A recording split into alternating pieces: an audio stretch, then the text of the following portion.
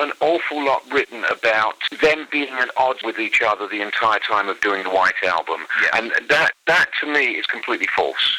And also John Lennon himself said that they were each acting as session men or backing musicians for each other rather than being united as a group musically.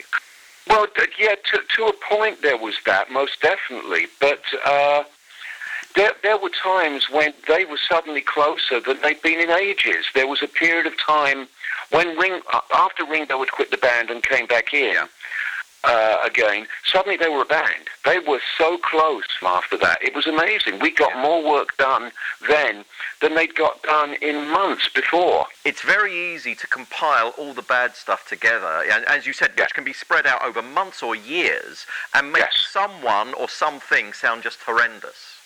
Yeah, there are other outside influences that people don't take into consideration. We were working on Hey Jude, and the first night when it's just sorting out the arrangement and everything, there were a couple of guys came by because the next night there was going to be a film crew come in for a documentary. Yes. And so the first night it was good. Everyone was up. The film guys, of course, it was the typical, well, don't worry, we'll be in tomorrow, but you won't know we're there.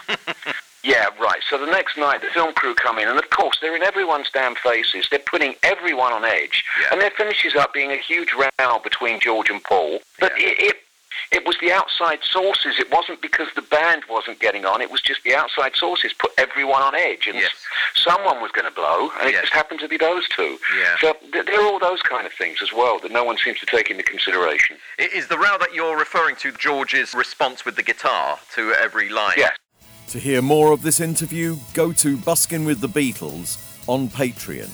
That's www.patreon.com/BWTB.